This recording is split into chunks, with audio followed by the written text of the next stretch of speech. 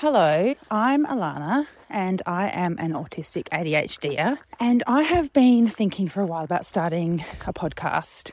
I came up with this idea of, rather than getting caught up in the idea of recording something perfectly in a studio, having something planned, that instead could record podcast through voice notes. A little bit of background about me. For starters, you can hear me puffing. I am going for a walk with my dogs, and I'm not going up any hills or anything, but I'm still puffing. In the last 2 years, I have found out that I am autistic and I am an ADHDer. So both of those things were complete and utter shocks to me. The ADHD was discovered after my little boy when he was 6. He was diagnosed ADHD, and oh boy, did I relate to all of the things I was reading about. And I was doing the classic, yeah, but doesn't everyone feel like that?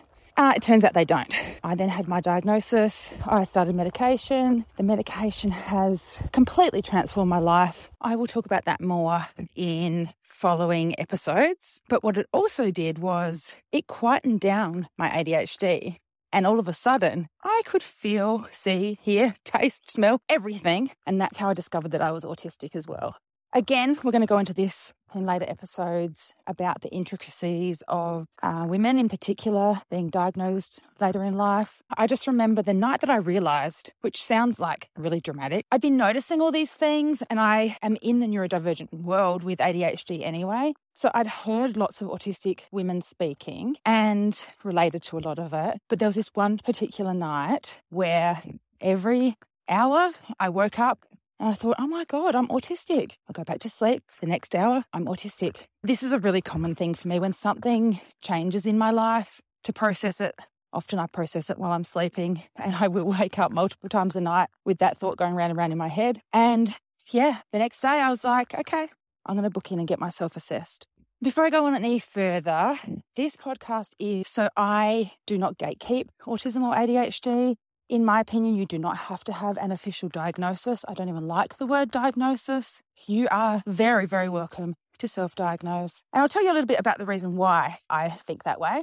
And that is because if people believe that to be valid with diagnosis of ADHD or autism, if people believe that you need to have someone tell you that, there's a few things. So first of all, diagnosis is not accessible to so many people. It's very, very expensive. It's very hard to get in to see somebody. It's very hard to find somebody who is neuroaffirming. And then you have people who have co-occurring conditions. You have people who are misdiagnosed. You have people who are medically gaslit. You have people who have asked or tried to ask for help and have been shut down. You have all of these things. So the privilege of being able to say that self-diagnosis is not valid is an opinion that's not welcome here. And if you have that opinion, feel free to stick around to have your mind changed, or feel free to shuffle on. Something else I thought I would touch on, which is I wrote a book about ADHD, and I started my social media, my Instagram, my TikTok, and because it's anonymous, you get comments that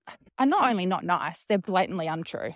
So I am an avid deleter and blocker. I don't care. You know, I've had people say to me, oh, I'm just trying to have a discussion. But if I feel that you are being aggressive or belligerent or deliberately misunderstanding what I'm saying or pushing your agenda, or if you're just mean and rude, I will block and delete you. And I encourage other people who are on social media to do the same. I made a rule with myself a little while ago, and that was don't get into arguments with idiots on the internet. I'm not going to try and spend my energy convincing somebody that what I'm saying is my truth. That doesn't mean I'm not open to being corrected. Oh my gosh, I am open to being corrected. So I remember early on when I started posting on TikTok, and I used the term ASD. I wasn't really in the neuroaffirming space yet. And one of my friends on TikTok, Liv Cochran, go and follow her. She's awesome. She actually sent me the loveliest message and very gently, kindly and informatively corrected me on my use of the term ASD. And I was so grateful because I wasn't in that kind of space yet. That was the mainstream way of saying autism. Again, let's get to why we don't say ASD later on. And then since then, I've actually passed that little message on to other people because this is where it starts, right? Like, this is how our society becomes more neuroaffirming. And that's the thing that I find so odd about this idea that autistic people are rigid. Instead of using the word rigid, I would use an autistic person finds great comfort and joy in things remaining the same. Now, they're two very, very different ways of saying something, but the second way is neuroaffirming. So yeah, that's where I stand on social media. And the reason I wanted to start this podcast is because I often take my dogs for walks and I have all of these thoughts. I mean, let's be honest, I'm autistic. I never stop thinking. And sometimes I just can't be bothered making it into a cute little TikTok. Sometimes I just want to ramble. So here I am. I don't even know what I'm going to be talking about. I don't even know how often I'm going to be putting podcasts out, but that's okay. I don't need to know. It actually doesn't matter. So I'm going to tell you where I'm at right at this very moment. Not location-wise, because that would be weird and then someone could stalk me. But I am walking through the bush. It is a beautiful day. The sun is out. I'm 42 and I am in the middle of a divorce. And I thought that if I ever had to say those words, they would be said with so much sadness and regret and even maybe anger. But they're not. This is just where I am. There's a lot of talk in the neurodivergent community about masking. I'm sure you've come across the term, but if you haven't, basically it's this idea that to keep ourselves safe in a neurotypical society, we learn to cover up things about ourselves, not even just to be safe, just to try and fit in, to try and assimilate, to try and get that job, to whatever it is. Particularly women, we develop this mask that,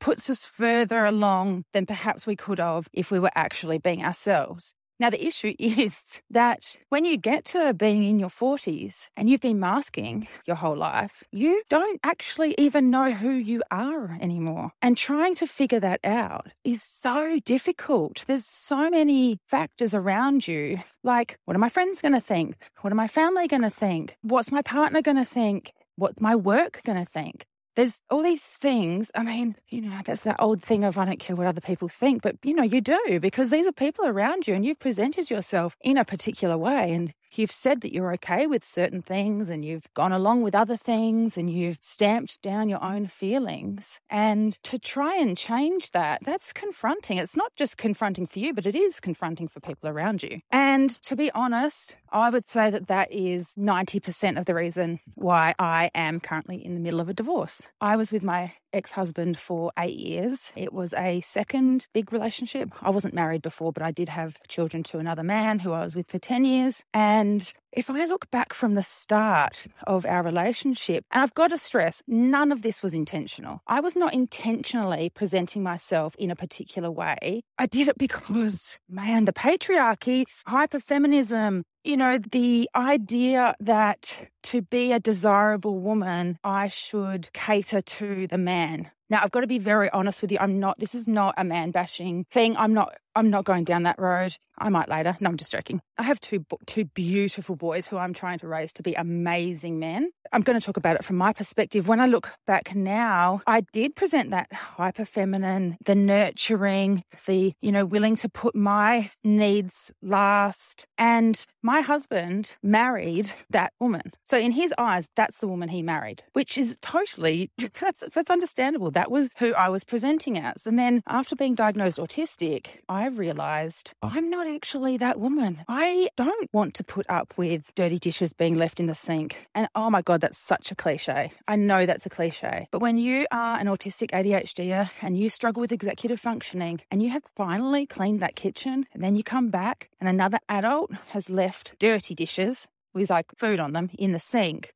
I used to squash that down. I used to think, oh, it's that bad. He's a really lovely guy. He's a wonderful guy. And he is. He is a wonderful guy. But because I had spent the previous, 7 years just cleaning up that dish, when I started not wanting to clean up that dish and wanting to have discussions about how that dish was actually really symbolic to me of so many other things, and my husband was not able to take that on, part of me gets it. Personally, I would start just doing the dish. I wouldn't leave the dish in the first place. But for him, he was being faced with this completely different person than who he married. The person that was okay with all of these things before, even though I wasn't okay with them. I was just pretending, was now a completely different person who was, in his eyes, picking on him. The thing is, I had been stamping down my feelings about those things. And when I started to speak up about them, I felt great. I felt assertive. I felt in control of myself. I felt like I was putting up boundaries about things that were really important to me. And I was really proud of myself. And that extended beyond just things around the house.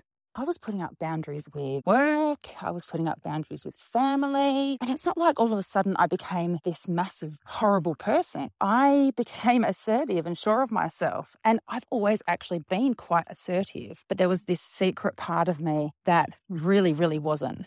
And that secret part got sick of being hidden and was coming out. And so that was, I would say, the main contributing factor to the reason why I'm in the middle of a divorce. I changed into somebody that my husband no longer recognized, but I changed into somebody that I genuinely was so proud of and loved so much. And I wasn't willing to compromise anymore by giving up that person. So that's me right now. I am standing on the precipice of something really great, and I'm really excited to find out what it's going to be. And I'm really excited about taking you guys along with me. I'm going to try and keep these episodes pretty short because I know if I don't, I'll put myself off of recording them.